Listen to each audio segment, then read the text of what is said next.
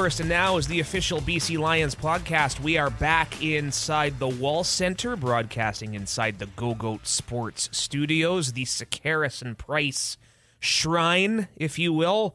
For those watching the video, you see the First and Now logos behind us. A very good setup they've done for us, well, for just about a year now, Nick. Nick Kowalski alongside myself, Matt Baker, and... yeah, it's funny, reminiscing, remember our first one in here, I think we had Nathan Rourke on, did we not? First one in here, I can't remember. It was last, I should remember. It was like a week or two before camp Nathan year, was after that, it had to be, maybe right? it was Neil McAvoy the first time, but definitely one of those early ones. But the Nathan one was good, though. I encourage people, our listeners, to go check it out. We talked stories about his workout with the New York Giants, but as a receiver back then, so it was a good interview with Nathan. Yeah, that was that was during the 2020 CFL shutdown, I believe, after the draft, but at a point where there was going to be no CFL football played, and the New York Giants kind of called an audible, if you will. And he had some pretty strong words for how that workout went. Of course, only a small taste of what was to come, because in 2023, I guess, starting in December 2022, I guess, he had a whole slew of NFL workouts and now is a member of the Jacksonville Jaguars. So Nathan's time with the BC Lions was short. Who knows what the future might hold, but I wouldn't put anything past him in his efforts to crack a roster in the National Football League on a full-time basis. But on this episode, we're going to hear from someone who played a lot longer in Orange, Paul McCallum. We're going to do next little while, we're going to do a little bit of an alumni series, talk to some prominent BC Lions alumni members. So we'll hear from Paul in just a few minutes. He, of course, fresh off his induction to the Canadian Football Hall of Fame in September. We talked to him around then, but that kind of that time in the schedule now where the news kind of few and far between. So we're going to branch out and reminisce a little bit. Yeah, it's going to be good to get some alumni guests on, and we were doing our research on Paul this morning too, and his illustrious professional football career, both overseas, in America and Canada, and we got some interesting stuff to tackle with Paul about his long professional career. Yeah, I mean, more to it than being pretty much second behind Louis Pasaglia and all the Lions' major records as far as scoring, field goals, converts, field goal percentage. He's right there, hence the Hall of Fame recognition last year. Grey Cup champion with BC in 2006 and in 2011. There's a moment from that 2011 season. You think of starting 0-5 and the turnaround. You think of Travis Lulay's emergence. You think of Arland Bruce being acquired mid-season pretty much, a huge shot in the arm for an offense that was struggling. Remember, Lulay was in his first full year as a starter that campaign. But Paul McCallum, some pretty interesting heroics. He made a 53-yard field goal with no time left to beat Calgary in a game in early October. I think it was the second game at the renovated BC Place. Because remember, that September that year is when BC Place reopened after Empire Field, which we just drove by on our drive down here to the Wall Center. So that's a field goal if Paul doesn't make it. That's a team that ends up finishing third place. So Paul's stamp on that amazing story was significant. Big time, yeah. And obviously a legendary career, too. I think Chris Cuthbert had the call on that one. I remember putting together his Wall of Fame video, and there was I think Chris Cuthbert had the call. Or was it Rod Black? It was Rod Black, I think, on TSN. Yeah. A legendary TSN broadcaster called it. One of the two, yeah. Yeah, two TSN legends. There's several, but yeah, that's right. And funny story with that one, I was actually down in San Francisco for a weekend seeing the 49ers play Tampa Bay, my first and only trip to Candlestick Park, the old Candlestick Park. And I was listening to that one on the Saturday night in my hotel room. This was around the time smartphones were kind of new, so if you didn't do your research or if you didn't think about it, you could get dinged on your roaming charges. Back in the day, yeah. Back in those days. No roam like home back then. Yeah, so I was in my hotel room, I think, and guess I wasn't on the Wi-Fi in whatever hotel I was staying at. It wasn't the nicest hotel. It was a budget trip, Nick. I was still quite young and didn't have as much money as I do now. Still don't have very much money, but that's still don't have very much money, but that's not saying much. And got my cell phone bill like a couple weeks later. Oh my God, what did I do in San Francisco? What was I doing? Oh yeah, I was kind of streaming a live Lions game on my smartphone. But anyway, don't want to get off on too much of a tangent because we are going to take a deep dive with Paul. A well-decorated football career, still goes to many Lions games. And again, we're going to be doing this for a few weeks is the plan. I talked to some significant alumni members and let our fans go down memory lane. It's always fun. Yep, looking forward to it. Very quickly, don't want to say there's no news, but this was one we kind of knew about for a while. Another global is coming to the Den. John Levi Cruza is how you pronounce it. Fullback, long snapper. He's played a little tight end in the European Football League. The Lions selected John Levi in the third round of last year's global draft. He stayed in Hamburg in the European League for a year. And so that's going to be another global coming to Kamloops and maybe potentially the Lions' next long snapper. We shall see. Yeah, there's another training camp battle to watch. There's a couple of guys I know that have already been brought in that have long snapping capabilities. And with John Levi Cruza, he's got a kind of a wide range of skills. You see that he's caught touchdowns and over in the European Football League, but he's also can long snap, can play fullback too. Kind of comes to mind. The first guy that comes to mind in the recent CFL is maybe like a Nikola Kalinic, kind of that same kind of skill set, the way that Hamilton used him before he departed to the NFL, actually. So, going to be interesting to see him in training camp this season, and looking forward to not only meeting him but seeing him on the field and live in action. Stephen Chang talked to him as well. Said he's a very humble guy, and like a lot of CFL players, particularly the Europeans, an interesting off-the-field aspirations. He's planning to be a mechanical engineer when football is done. But and you said it, another battle to watch. Tanner Dahl, the incumbent long snapper, was not re-signed in free agency. In fact, I don't think has been signed anywhere yet. Love Tanner Dahl. Every long snapper you meet's a great guy. Tanner Dahl. We had Mike Benson here before then. Yeah, just down to earth, and it'll be interesting to see who emerges from that battle. But Stephen Chang going to have a 5 things to know feature on Mr. Levi Cruza, potentially at the end of this week. So another one to look forward to.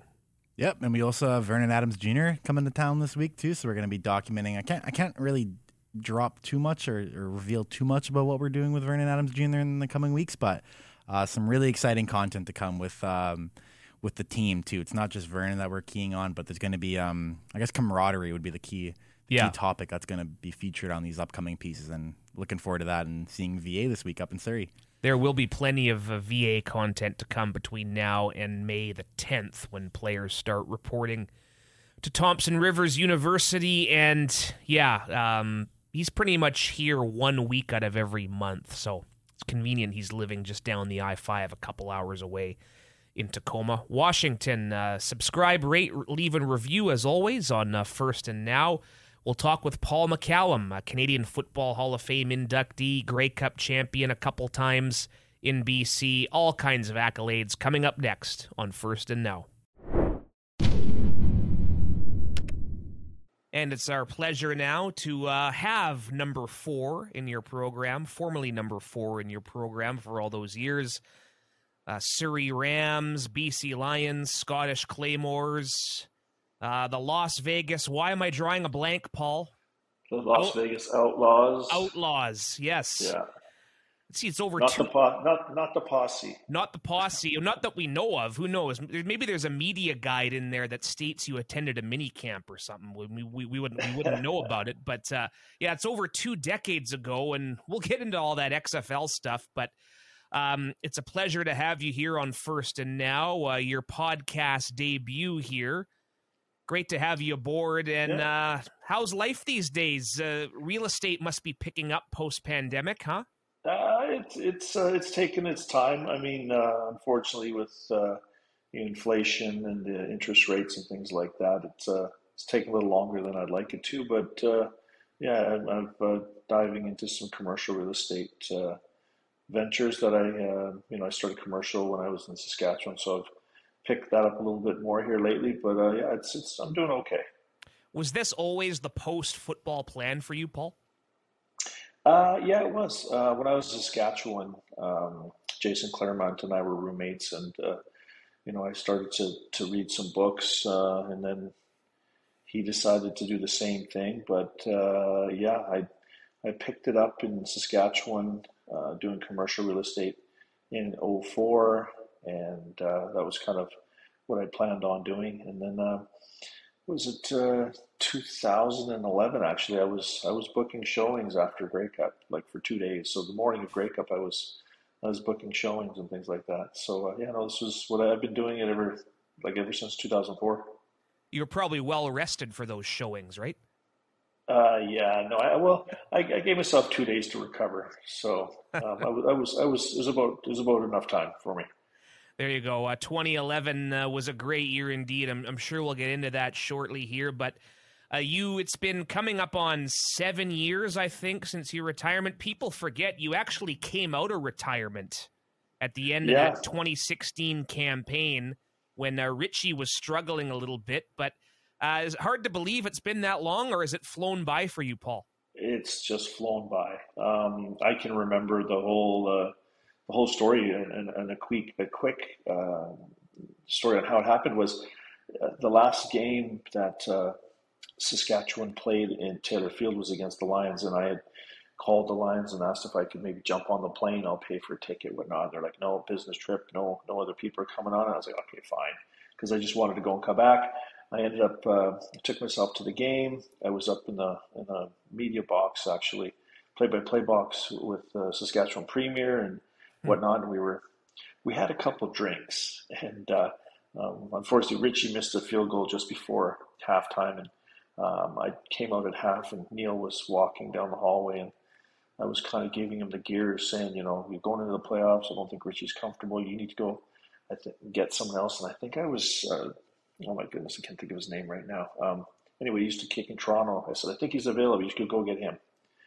And anyway, the next morning, I'm pulling up to my house, and the phone rings, and I'm like, what does Neil want? Maybe there's something wrong with the house that I just sold him. And he just said, so what are you doing next week?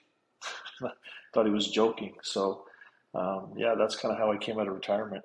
Yeah, that was I remember that well too, because was my first year with the team. Was on that trip. It was one of those Operation Orange deals where it actually was a full charter, so you would have had to go in like the luggage compartment or something, Yeah, Paul. But I yeah. remember, I'll never forget though, the Monday back in the office, it was Jamie Cartmell, the previous communications director, just came up to me and said, "You ready to be stunned?" I'm like, "Well, what's going on now?" "We're bringing back Paul McCallum," and that was kind of the story of that week going into the playoffs. Good times indeed. Yeah, yeah, no, it was a lot of fun. And, I never said anything at the time, but Neil said, have you been kicking? And I was like, oh, yeah, absolutely. And the only kicking that I had been doing is I'd never actually, from the time earlier in the year, I guess, the year before, it's the last time I kicked a football, and I was only at my daughter's soccer practices and everything like that. So I knew I could do it, but it was funny because I hadn't kicked a ball in over a year. So I didn't tell them that till after, but it was all good.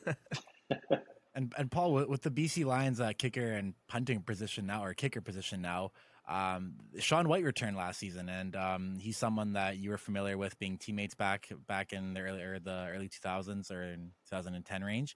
Yeah. How happy were you to see Sean come back to BC and don the orange and black again? Yeah, no, I was happy for him. I mean, both being BC boys and growing up, and you want to play for your home team, and you know, he kind of had to do the same thing I did. When Louis was here, I had to go elsewhere, and when I was here, he had to go elsewhere. But to be able to come home and play in front of your family, it is special. It's nice and things like that. So I was happy for him. Back when you guys were teammates in the 2008 to 14 range there, what was that relationship like? Because he's been on the record too saying that he knew he wasn't going to see the field as long as you were a dual kicker punter. But was he there still learning from you or pushing you in practice, or what was that whole dynamic like? Yeah, I mean, early on when Sean first came around, it was, I was trying to help him and things like that. But, he's a very confident person, and it turned into more of a competition. And, me being the old guy, having to keep him with the unkitted bay. So, yeah, it was, we're both competitive people. So that's what it do, just business. Is there any good stories you have of a young Sean White? Because he's a fun guy to talk to even now. But I'm sure you have something or that you can, something that you can air. PG, of course, yeah. PG. Yeah, I was just thinking. There's a lot of them I can't tell you. Let me think. One of the games. What happened was, I'm not sure if you remember this, and Neil will never forget it because Neil forgot to change Sean and I. I got hurt, so I was on the injured list for I don't know however many games. And then when it was time for me to come back off the injured list and start playing again, it was at Empire in 2011. Um, I warm up and I'm, getting ready to start the game. And I think the other team kicked off and, we were second and long.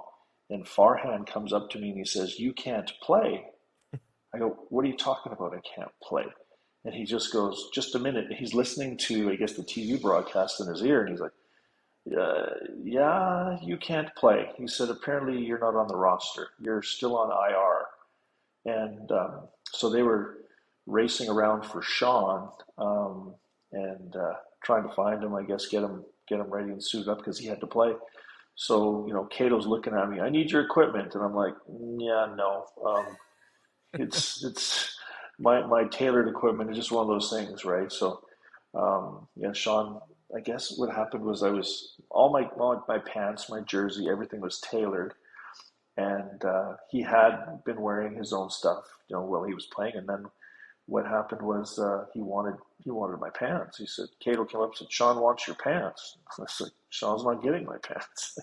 I guess I pissed him off, but it was kind of funny. We had a little bit of a disagreement back then on that, but yeah, it was an interesting thing. I said to Neil jokingly, I said, "If I miss out on any bonuses because you screwed up the roster, I'm taking it out on you." And it was unusual. I mean, Neil will never do that again, that's for sure.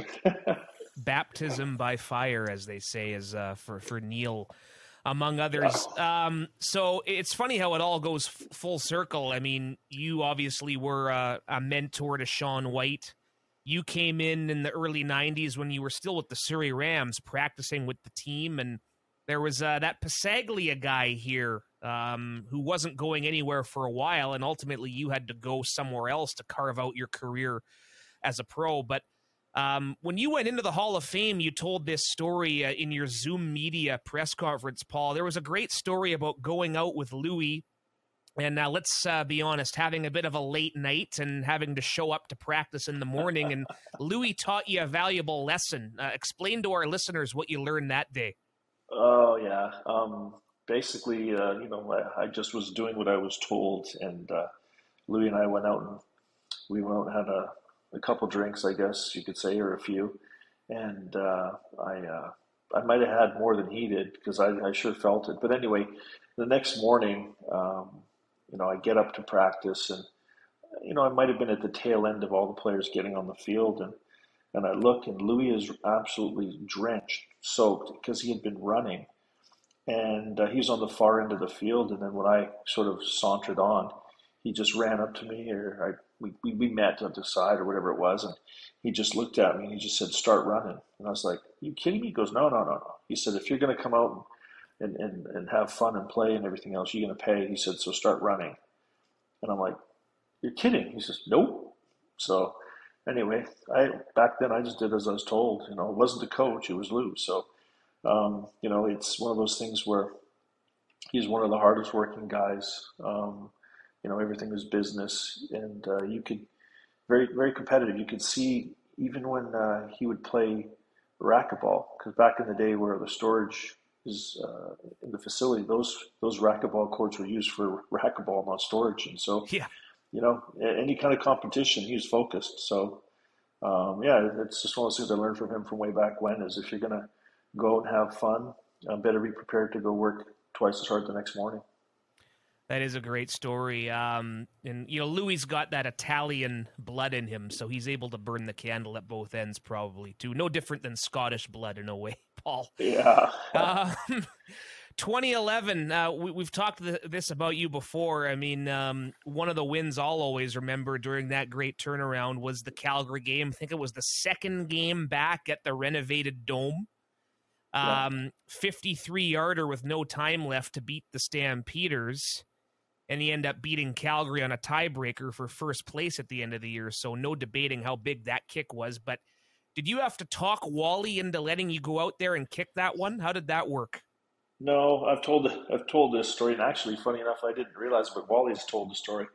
Um, you know, hitting people don't realize this, but there is a bit of a breeze in the stadium, and hitting it one way or the other can make a difference. And anyway, I had just missed a long kick prior to that, and Larry Taylor ran it all the way back for a touchdown to go up by 2, I think it was.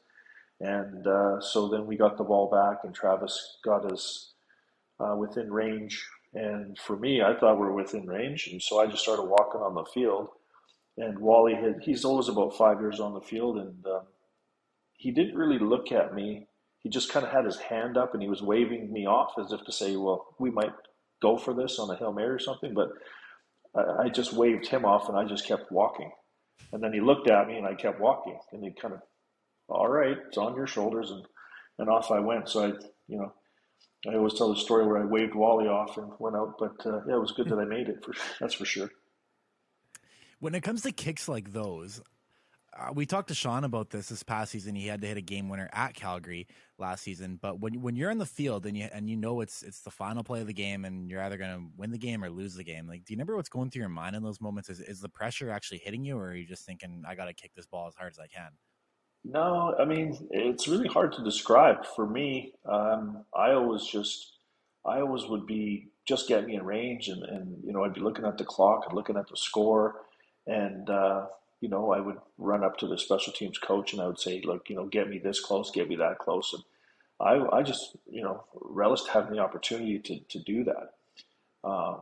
It's just something I always wanted when I was playing soccer as a kid growing up. I'd always tell the coach, either put me first or put me last. And I enjoyed being last. I ran into a couple guys that I played juvenile soccer growing up, youth soccer, and they always remembered it's a bit of a longer story, but I got to go play in the club national championship, and I had the last kick and the penalty kicks to win the national championship, and I stood there, and in my head, I was waiting to sort of psych the goalie out by just not going, and just stood there because I knew I was going to make it, and then I went up and I kicked it, and I remember the coach coming up to me and saying, "What the hell were you doing? You were taking so long." He goes, "Were you freaked out, nervous?" And I go, "No." He goes, "I was trying to psych the goalie out. I just wanted to make him nervous." And he just looked at me. So I guess it's just the type of person I am. I just relished having that opportunity. We've talked a lot about your CFL accolades and Grey Cups, but you made a couple other interesting stops along the way. We've talked just now about your soccer history too, but 1996, you were with the Scottish Claymores and won a World Bowl, the World League of American Football, I think that was called. Yeah. What was that whole experience like, and how big was that maybe compared to winning Grey Cups or other championships in North America? You know what? For me, it was a completely different experience. My whole family, my mom's got 4 brothers, 4 sisters, and the 2 girls and 2 boys lived in Glasgow, and where I was living and playing out of, and the other 2 and 2 lived in Canada. So for me, I was going to practice, and I could go hang out with my cousins that I never really grew up with. So from that perspective, it was something special. And then the football, it was just it was interesting because there's a lot of British people that really love, they call it American football, and to go over there and see the excitement and everything else, it was really special. And the group of guys that we had, the format was real different. If you won the first, if you won the first 5 games, then you all automatically get to host it. So we already knew we had a pretty strong team, so we had to host it. But yeah, it was special, and you know, another interesting story is I still remember today. It was the June 23rd was the World Bowl in 1996, and Saskatchewan's first home opener was June 22nd. Hmm. And then Jim Daly, I remember calling me, telling me that I can just miss the World Bowl and come. I need to come back, and I just had to remind him. I said, "You realize I'm not under contract, so I'll sign that when I get home." But yeah, no, it was real special. I got to hit. I think it was the first 50-yard field goal in the World Bowl, and yeah, no, we won the game, and yeah, we got to the airport, and I think there's four of us that had to fly all the way to Washington, Seattle, like Seattle, Washington, or Vancouver, and we got to the airport, and I think I actually told the person that we were supposed to be upgraded to first class, and somehow it happened. So we get to fly all the way from Scotland all the way back to Vancouver and Seattle in first class. But yeah, it's quite the trip. Winning a World Bowl title, I would hope they would roll out the red carpet. I mean, first Well, class caviar on the flight home. Yeah. I might have bent somebody's ear, but it worked, and it was a comfortable flight home because we were a little bit tired, to say the least, Yeah. on the coming home. But it was good, a lot of fun memories, and I still talk to some guys to this day in Scotland and in Seattle. Foray Duckett's one of the guys, and believe Kahari Jones was on that team. Oh, wow. Yeah, so long time ago. Small football world, no matter where you're playing. You're also the answer to a trivia question here. I'm sure you know this. We have you as the only player in league history, CFL history, to play against the Ottawa Rough Riders, the Ottawa Renegades, and the Ottawa Red Blacks. And played for the Ottawa Rough Riders. And you did play for the Ottawa Rough Riders back in the early 90s. That's correct. Yeah. What are some of the memories there? I mean, the franchise obviously wasn't always on solid ground, hence why they ceased operations after 1996. But what are some of the memories of playing for and against each of those Ottawa franchises? Well, interesting enough, my first game for Ottawa was against Winnipeg, and it was my first professional game where I was actually punting the ball. And it was cold and windy, and I think my very first punt might have gone 12 yards. And Bob Cameron came up to me because I didn't go in at halftime. I just was out practicing, trying to kick into the wind. And Bob Cameron came out a little earlier, and he basically said, "Hey kid, just so you know, don't feel bad. My first punt went backwards, like the other way." But then he told me what he thought I should do as far as tilting the ball down, gave me some pointers, and made a huge difference. But there was that, and then the other memory would be, I think, because I was playing with Saskatchewan at the time, and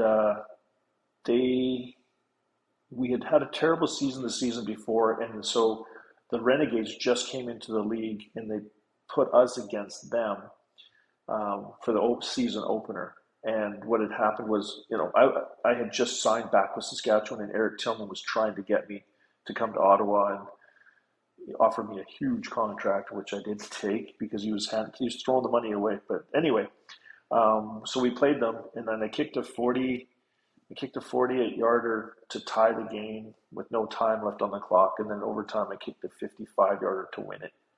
That was their very first game against the Renegades, and I kicked the winners against them. And when Matt was going with the trivia route, that last question, I thought you were going to bring up the XFL trivia, that you were the first person to score points in league history in the inaugural season in 2001. But when you think of the Las Vegas Outlaws, like, what's the first thing that pops into your head? Oh boy. We're talking about Las Vegas, yeah. An interesting thing was Darcy Dollum, who he played for the Riders for a few games until I went there, And then, anyway, I met him when I went down to Vegas. I found out he was there.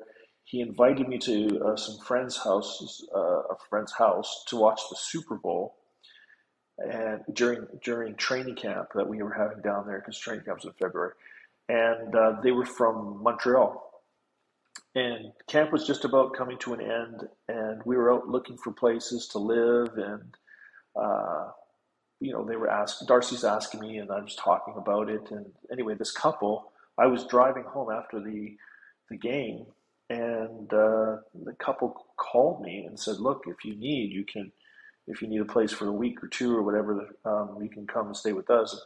They lived in a gated community. They backed onto a golf course. I mean, they had the pool and the like it was beautiful. So anyway, I also never took a car down there. And then Darcy introduced me to a friend whose father owned an exotic car rental place. So I was paying, I think it was $400 a month to live in this beautiful, beautiful house on a golf course. And I was paying $12 a day, and I was driving a Porsche Boxster convertible, living the life down there. And I'll admit this, but I was expecting my second child, and my ex-wife now, she did not want to come to Vegas to have her child, so she stayed in Saskatchewan, minus 32 degree weather, and I was flying in, my mother, her friends, and everybody while I was in Vegas. So anyway, I come home after the season. I did go home to see my daughter, but. When I came home after the season, I had a friends of mine come over who had come to Vegas, and they were showing pictures to me, and my wife at the time was sitting beside me, and she, obviously I'm not going to tell her that I'm driving around on a Porsche all the time and whatnot. So she's looking at these photos, and there's pictures of me and my buddies in these like convertibles on Harleys, and she's like, "Oh, okay, I'm in Saskatchewan giving birth to your kids and raising your kids, and you're in Las Vegas living there." And I'm like, "Hey, look, you could have come down. You said no. So what do you want me to say? No, I better not drive that Porsche because my wife will be upset. Give me a station wagon." So that's the first thing that comes to mind from a non-football part. But the other thing would be Sam Boyd Stadium. We sold it out for the inaugural game when Vince McMahon did the whole this is not the NFL and whatnot.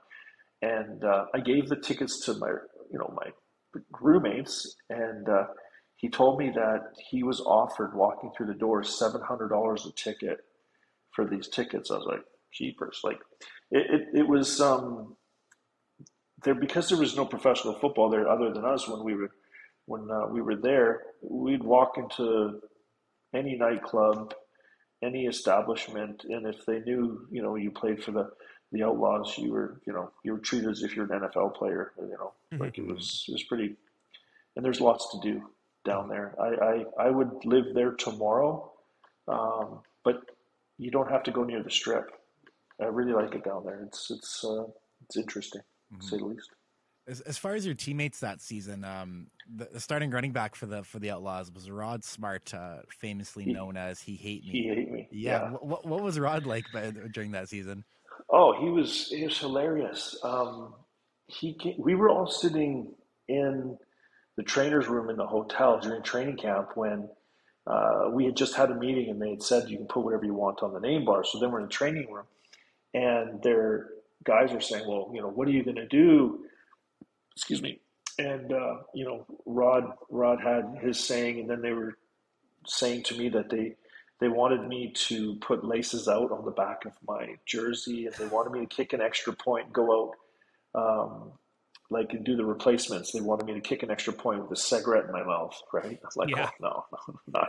Now, I still at that point still wanted to try and go to the NFL, and I thought, no, there's, we don't want this clown. So, but we were walking through an airport. I can't remember which airport it was, and it was a woman's, I think it was University of Georgia's women's track and field team started walking past us, and they recognized him, and they stopped him, and they're asking for his autograph. And the guys, the rest of the guys are making fun of him and everything, but he was loving it. But he had a really good sense of humor. That guy, probably still does, but yeah, he was just full of fun.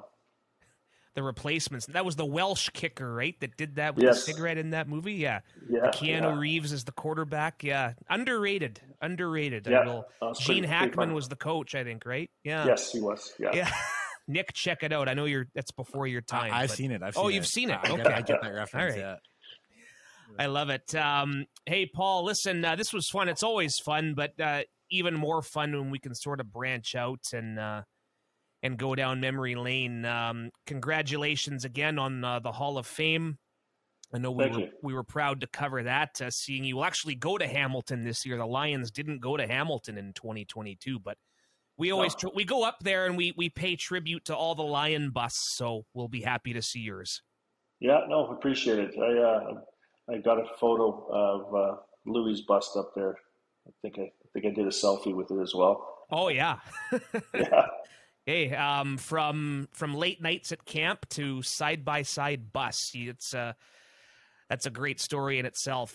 Thanks as always, Paul, and we'll be sure to catch up. Oh, one more thing. I'd be remiss if I didn't bring this up. You still go to a lot of the games, and I hear you enjoy the Den, the Truly Den. Is that correct?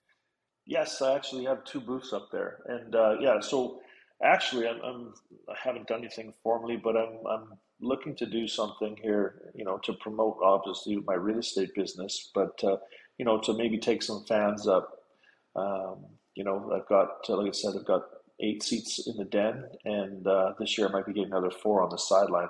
I went down there. Those seats are pretty awesome. It's an experience I think that all fans should experience.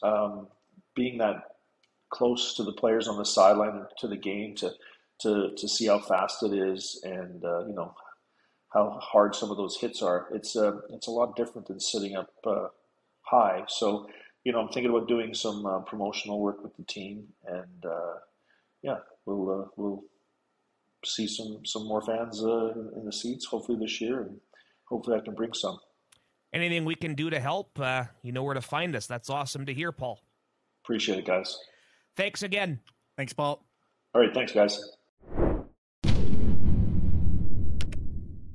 Paul McCallum, always a pleasure to talk to Paul, one of the good guys in this league that this franchise was lucky to employ. A couple different stints. Remember, started here, but at that point didn't seem like Louis Passaglia was going anywhere anytime soon. No different than Sean White, really. The connection is crazy. Like Sean White came here in 08, 07, territorial exemption, whenever it was, and this McCallum guy was quite the ageless kicker.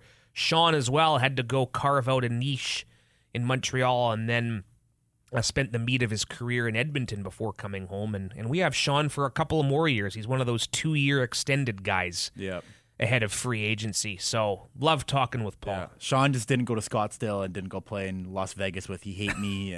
But yeah, one of the most probably interesting football pass out there for Paul McCallum. I know he was like the stat that he's the only CFL player to play against the Ottawa Redblacks, the Ottawa Renegades, and the Ottawa Rough Riders. That's another interesting stat that just goes to Paul McCallum's legacy.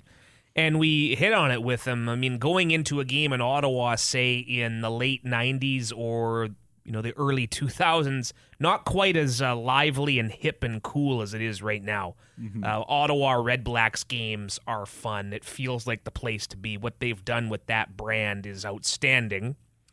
And it's just a shame we don't go there this year due to the unbalanced schedule, but we'll make up for that in Montreal, Toronto, and Hamilton. The Eastern trip's always fun. Sean White, Bayside Rugby, has experience there as a rugby player, and we chronicled some of this himself, and Manny Rugamba were learning some tricks as far as rugby goes from the 7 squad, and you can catch that at bclions.com. Both you and I were at the 7s. We were both there on Friday with a group of co-workers in our team suite. Thank you, Mr. Doman. And I was back there on Saturday helping out with a little of the interviews that the players are doing on the field.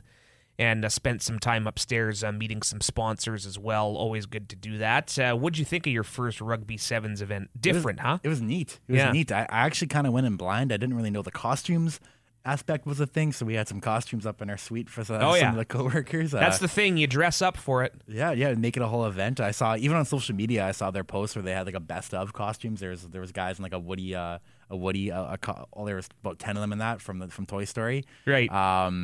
But yeah, on Friday, the Canadian men, they ended the game with a big upset over Australia. So that was Friday night. That was the last match on Friday. Yeah, that was fun to see. Definitely ended on a high note, and it was just cool seeing all the athletes too from the pretty much countries across the world too. 14-minute matches, so you can see quick. Yeah. And so that was the last one Friday. The last one I saw, I had to jet on Saturday around middle of the day because I was there early in the morning. I saw Canada take down Chile on Saturday. That was similar. There was more people in there, I think, at that point. So gives it a big boost, eh? Yeah. I think it was Ireland that won it all, right? I think the Argentina men. Was it? Yeah. Australia got bronze. Yeah, great research. We do always. Yeah, good podcast. I thought I saw something about Argentina. Maybe I thought I saw Ireland. I thought I saw a picture of Argentina. Of Ireland. Why, yeah. Show prep is always key. Yeah, if you're listening, look it up. We just went and had fun and had a couple of Diet Pepsis and just enjoyed some coworkers' company. Took some pictures. Yeah. Right, you guys. Yeah. Thank you so much to you, the listeners, by the way, for always tuning in. I could talk with Paul McCallum all day, and stay tuned. We have another alumni member, big one, significant one to talk about, and some significant accolades, too, to discuss. Hopefully on next week's episode. He is at Nick_Kowalski on Twitter. I am at BakesTakes84. The podcast is at First and Now. And we'll talk to you next week. Until next time. Be good out there.